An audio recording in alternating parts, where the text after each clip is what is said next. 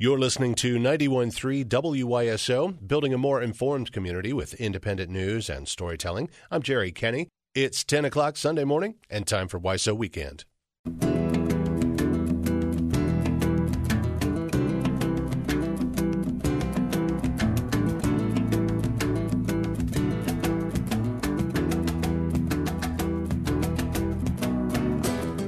Coming up on today's program, we'll hear from a lifelong member of the West Dayton YWCA and hear about her vision of reopening the center as a resource for women and girls in West Dayton. Also in the program, we focus on COVID-19 and the mental health impact it's having on our community. Up first, a recap of some of the week's news. The outbreak of COVID-19 among inmates at the Montgomery County Jail has grown since the first case was reported in early June. According to the jail, the facility currently has 17 inmates who are positive for COVID-19. 5 staff members are also quarantining at home. Public Health has asked the jail to test everyone in the facility, but it's not doing that. Instead, the jail is following the recommendation of its medical provider, NavCare. WYSO's Lila Goldstein reports. Jail Division Major Jeremy Roy says that because of the turnover at the jail, booking some people in and releasing other people out, mass testing doesn't help. He says the jail reached out to other groups, including the Ohio Department of Health, who have said the same thing. But Ellis Jacobs, an attorney with Advocates for Basic Legal Equality, says the growing outbreak shows that what you're doing isn't working. So maybe it's time to start taking the advice of the local experts who truly have our community's interest at heart and do the testing that they've been demanding. A public health spokesperson said they're in discussions with the jail to determine next steps. For WYSO News, I'm Lila Goldstein. Professors' unions at Wright State and Miami universities are warning of problems to come when students return to campus this fall. WYSO's Jason Reynolds reports. More than a dozen chapters of the American Association of University Professors have signed an open letter to college administrators. It warns of a potential superspreader event as campuses reopen. Dr. Kathy Wagner is the president of the AAUP chapter at Miami University. What is being set up is a very, very dangerous situation. She says universities are some of the biggest employers in Ohio, and an outbreak on campus is unlikely to stay on campus. Professors are saying they should be able to deliver courses online if they think that's the right thing to do to help slow the spread of coronavirus. Wagner says she sympathizes with college administrators who are struggling to deal with student safety and enrollment issues, and at a time when Governor DeWine has cut $110 million in higher education funding. She thinks politicians should be saving universities, not defunding them. There should be bailout money not only for just to keep the places open, but to help with the testing and everything that's required to keep people safe. Wagner says universities aren't just big employers. They're also places where researchers are working to solve some of society's biggest problems, like the pandemic. For WYSO News, I'm Jason Reynolds. When state officials allowed gyms and fitness facilities to reopen on May 26th, they issued several requirements on sanitization and social distancing. Ben Heel, owner of Frequency Fitness in Kettering, says those in his industry have always operated under those guidelines. We keep things clean, and we can provide you with a safe environment to work out in. Heel says he started off hopeful as clients returned after reopening, but now that the number of COVID cases is increasing, his clients are canceling their appointments again. A lot of folks haven't returned because they are either furloughed, laid off, have lost their position entirely, or some of my elderly clients or compromised clients just don't want to come back out and deal with being around other people because they're extremely afraid that they're going to obtain this virus. The owner-trainer says he's angry that businesses like his were forced to close while big box stores and liquor stores were allowed to stay open, and he says his industry has suffered as a result. He's urging people who are venturing back out to support local business. Due to heavy rains in late April, it's been a late planting year for farmers in Ohio. WYSO environmental reporter Chris Welter has this story. Jason Ward farms over 500 acres of organic crops in the Miami Valley. He had to plant late this year because of rain in April and early May. He says the ground was too moist, and if he planted his seeds, then they would have rotted in the ground. But, he says, he finished planting his fields about 10 days ago, and now? It could all use a good rain.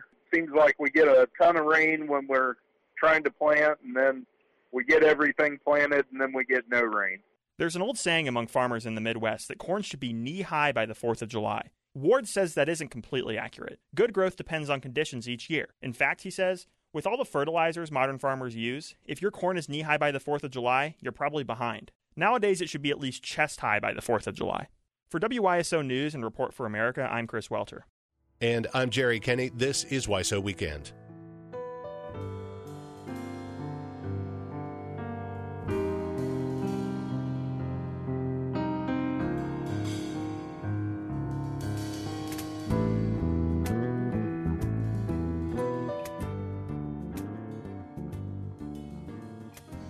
The National Park Service has awarded a Dayton nonprofit $500,000 to renovate the site of the country's first African-American YWCA. The branch originally formed in 1889. It moved into a West Dayton house on Paul Laurence Dunbar Street in the early 1940s and closed in the 1970s. But one childhood member has had a lifelong vision of reopening the center as a resource for women and girls in West Dayton. WYSO's Lila Goldstein spoke with Elizabeth Early Gaines, president of the nonprofit Early Visions, outside the house last week. My name is Elizabeth Early Gaines. I am the keeper of the history of the West Side YWCA. This building is fabulous, fabulous. Number one, it's the first black YWCA in the United States. And you're standing here at the steps of the mother of integration. This property and the YWCA Central and the black YWCA integrated in the 1950s during the time that women did not have credit. Women surnames were their husband's name, and these black educated women pooled together their funds and bought this Kuntz mansion back in 1941.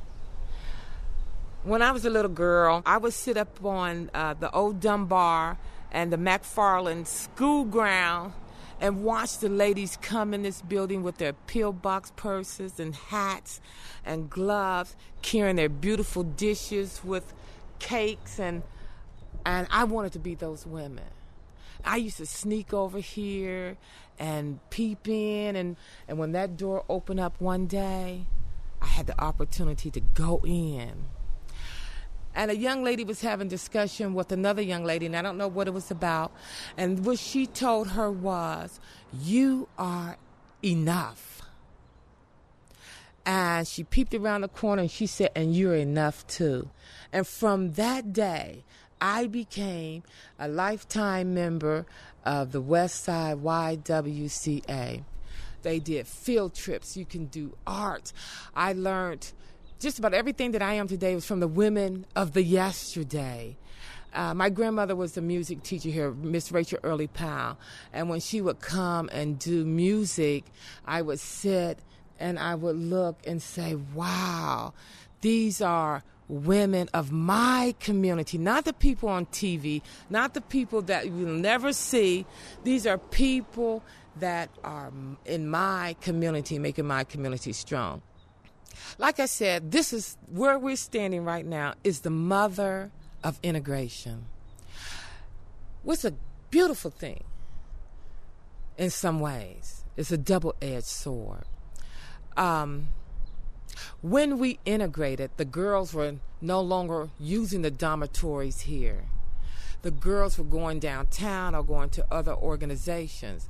So when we integrated, it closed, and it left a hole in our community.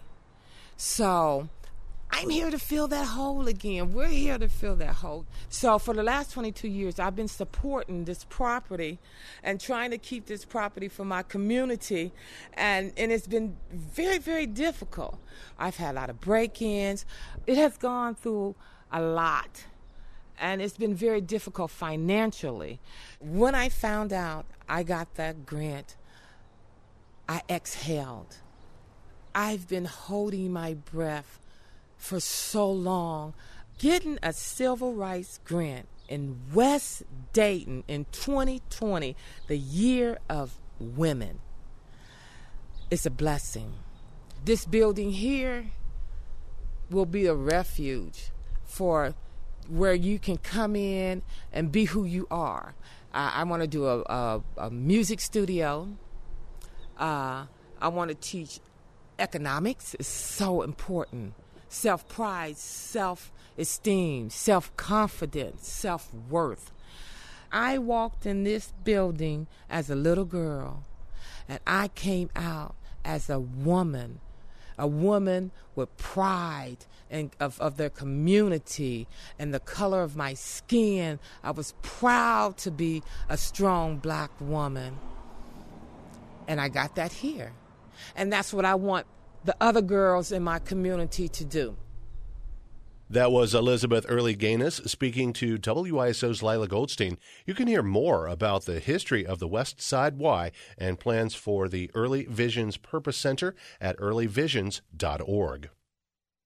Well, more than 700 people in Indiana prisons have tested positive for COVID-19. Facilities have taken hard measures to curb it. Prisoner movement is often restricted. Many programs have been suspended, but advocates say measures taken at the Indiana Women's Prison have been especially harsh. Side Effects Public Media's Jake Harper reports. Kelsey Kaufman used to run an education program in the Indianapolis prison, and right now she says inmates there are desperate. It's a terrible situation. It needs to end immediately. Kaufman is mainly concerned about these units known as the cottages. They house dozens of women. Each cell has a door, not bars, and advocates say the inmates are locked in the cells for 18 hours a day. There are no toilets. There are no sinks. There's no source of water. And the only opening that they have at all is a 3-inch by 8-inch very small window. This lockdown started in April, and Kaufman and the prisoners aren't the only ones worried about it. I spoke to an employee, too, who asked to remain anonymous because they didn't want to lose their job. The employee, Kaufman, and inmates all said keeping prisoners penned in these cells has consequences. For instance, one correctional officer is responsible for dozens of inmates, and they have to unlock each door manually. That means long wait times for bathroom breaks. Former inmate Nicole Hayes is still in touch with friends inside. If they want to let you out to go to the bathroom, they will. If they don't feel like it because they're doing whatever they're doing, they don't want to, you're not going. Some inmates say they've had to pee in cups or in trash cans. Because of that, many avoid drinking water. They're dehydrated, and some have even stopped taking important medications because they can cause your body to make more urine. The summer heat makes matters worse. There's no AC in most of the cottages. Deb Trice is another former inmate. She says the cells get a lot hotter than outside. When you close those doors, there's no ventilation in there. And those little windows? They barely open to begin with, if they open at all. The temperatures could cause problems like heat stroke or worse.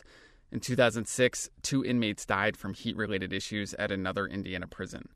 And the other major concern is fire safety. The prison employee I spoke with said there's no way an officer could unlock all the doors if there were a fire or other emergency. Chris Bussey, another former inmate, said the same thing. Because at some point, the officer is going to stop trying to unlock the doors and worry about their own safety. Kaufman has asked Governor Eric Holcomb to intervene and for the women's prison to unlock the doors. The Department of Correction declined her request. I asked department officials for an interview, and they said no. A spokesperson wrote, "The Indiana Women's Prison is a maximum security prison, and reasonable precautions are taken to ensure not only the security, but the health and welfare of the women." The spokesperson also said the prison passed a fire inspection on Wednesday. An inmate said the prison opened all the cell doors during the inspection.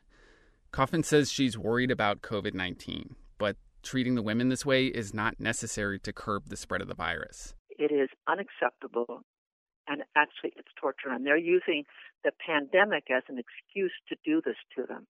State Senator J.D. Ford represents the district where the prison sits. He also got in touch with the governor and the Department of Correction and got a similar response. The doors would stay locked. He says prisoners are human beings. We should do a better job caring for them. Jake Harper, Side Effects Public Media. This is WYSO Weekend on 91.3 WYSO. I'm Jerry Kenny. Thanks so much for joining us. Coming up in the program, we'll hear from one mental health counselor how COVID-19 is impacting our local community.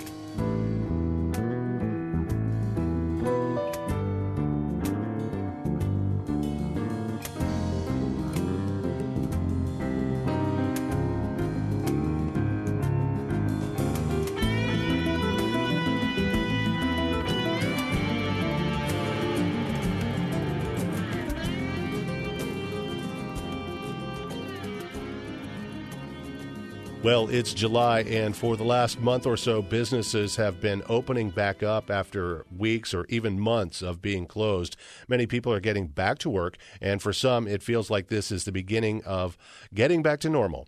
But others believe that home and work life have been permanently altered because of COVID-19. This week, we're speaking about all this with Frances Duncan, who has spent more than 25 years as a clinical psychotherapist. I'd like to start by talking about how unusual this pandemic has been. What are the types of trauma that people may be facing right now? Well, as you said, it's something we've never faced before, and nothing increases anxiety more than uncertainty. And we have all been affected individually and collectively in terms of even just being able to meet basic needs.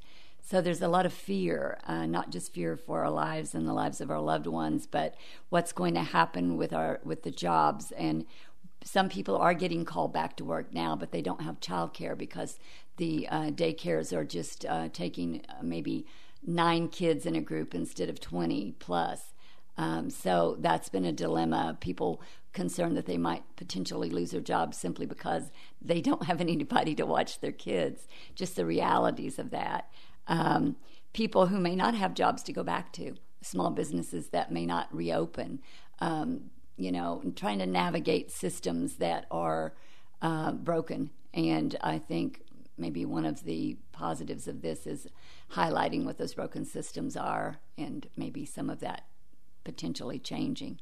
But in terms of trauma, I specialize in post-traumatic stress disorder, PTSD, and this is affecting all of us. I think this is, in terms of PTSD, we're all feeling some of that, depression, anxiety, fearfulness, the uncertainty of what's going to happen next, not knowing if we're going to be in that group of people who are jobless, homeless, no income. It's a time of stress and fearfulness and high anxiety, of course. In your work since the pandemic started, how are people dealing with this crisis? Are people doing things differently than they have in the past and in a different way? I think that most people, and I'm thinking of, my clients that I'm working with now and their families, are taking it very seriously with the social distancing, the stay-at-home orders, that they followed those orders the best that they could. One thing, too, though, is that your defense systems kick in, psychological defense systems, and denial is one of those.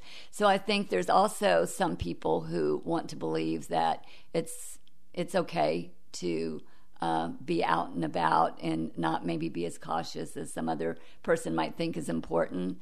And we're each different and process it in different ways. And so then there's this kind of conflict that goes on among people in our society of ones who think masks are a good idea and ones who are like, no. And so people are handling the pandemic's effects to varying degrees. What if I feel upset, if I'm feeling sadness, frustration, or even anger? Are these normal feelings? Certainly. So I think we're all angry for different reasons. I think adults trying to deal with the unemployment system and just trying to get services that they qualify for, but the systems are broken and they're not getting. Many I'm working with still have not gotten the first dollar from unemployment, and they don't know what they're going to do. So I think that coping it's happening in terms of people are doing the best that they can, and for some people have some others for support, and some people totally are isolated with, I can think of a mother that has little kids and she has no family support and she's off work, and so she's taking very good care of her kids, but she's not taking such good care of herself.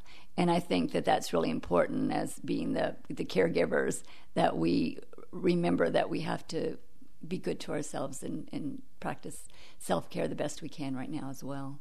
Frances, children may not understand everything that's happening around them, but they can be pretty perceptive. I know you have been working with some younger children through all of this.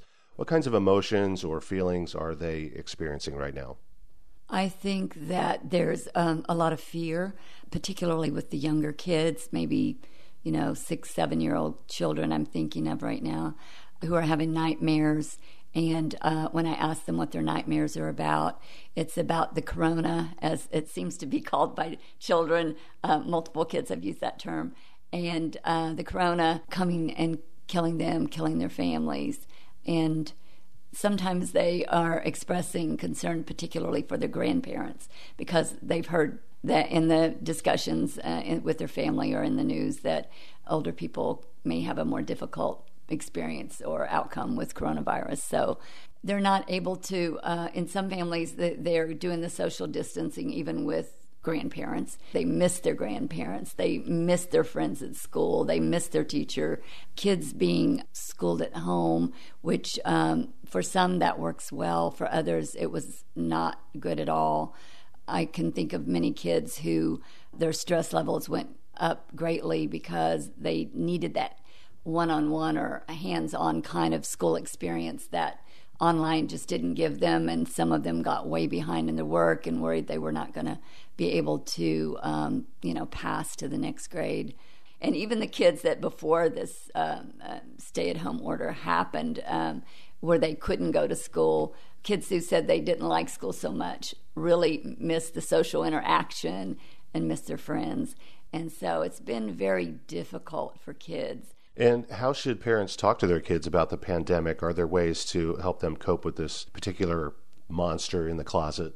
Well, I think anytime you're talking with a child about something that's scary or something that's happening that's traumatic, that it's important to be honest.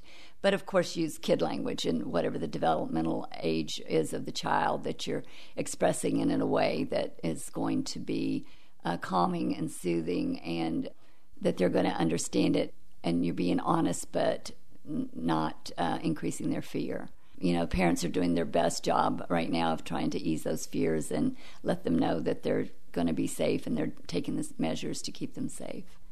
You have talked about keeping as much structure in place for children as possible during difficult times, but that's been especially difficult right now. The news is changing very fast.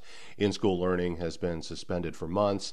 Kids haven't been able to see their teachers and their friends. What are some of the most important ways to keep kids on track when the normal day-to-day isn't there anymore? Well, again, it's about structure. I know that even during the summer now that school is out, there are parents who are still having their children do some schoolwork during the day, and to put some of that structure in place and for them to continue to learn. I know that continuing their normal routine is important. And I'm thinking of a family that does family game nights every week. They did before the pandemic. They continue to they do that every week now, trying to give their kids enrichment experiences, but also having to be at home all the time. It's been a stressor for families and kids to be together so much. I mean, I've had kids say, I can't stand this. I have to get away from my parents. And then parents saying, oh my God, I love them so much, but... So it's been tough. It's been very tough. And I think that, as I always ask kids if they had any contact with their friends, and some of them do, have ways of social media, texting or video chats or whatever it might be to be able to stay in touch with their friends. It's not the same, but providing them with those social needs and enrichment needs the best that you can, because kids, it's a part of their developmental growing and learning is that social contact.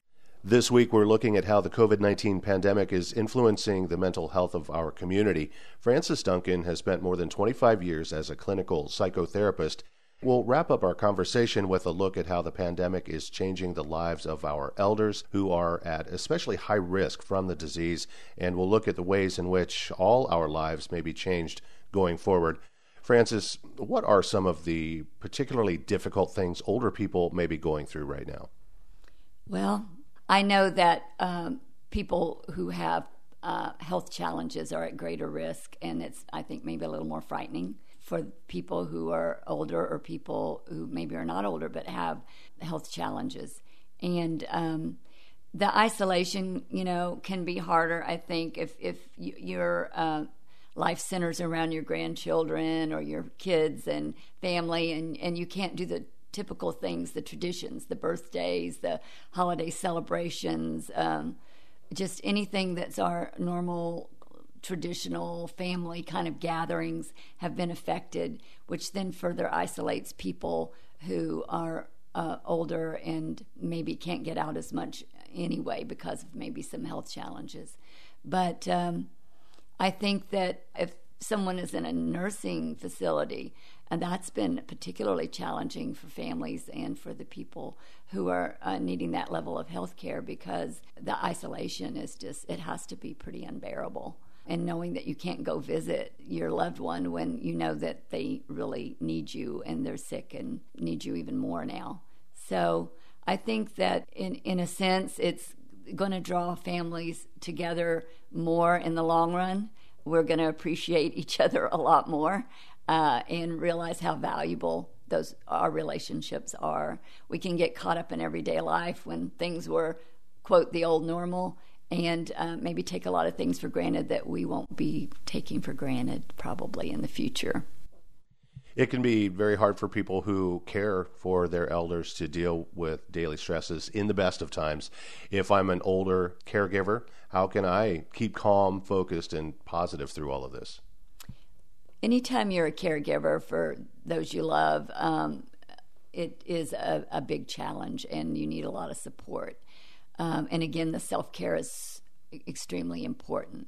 And self-care doesn't mean selfish. I think sometimes people mix those two up. There's a difference between selfish and self-care.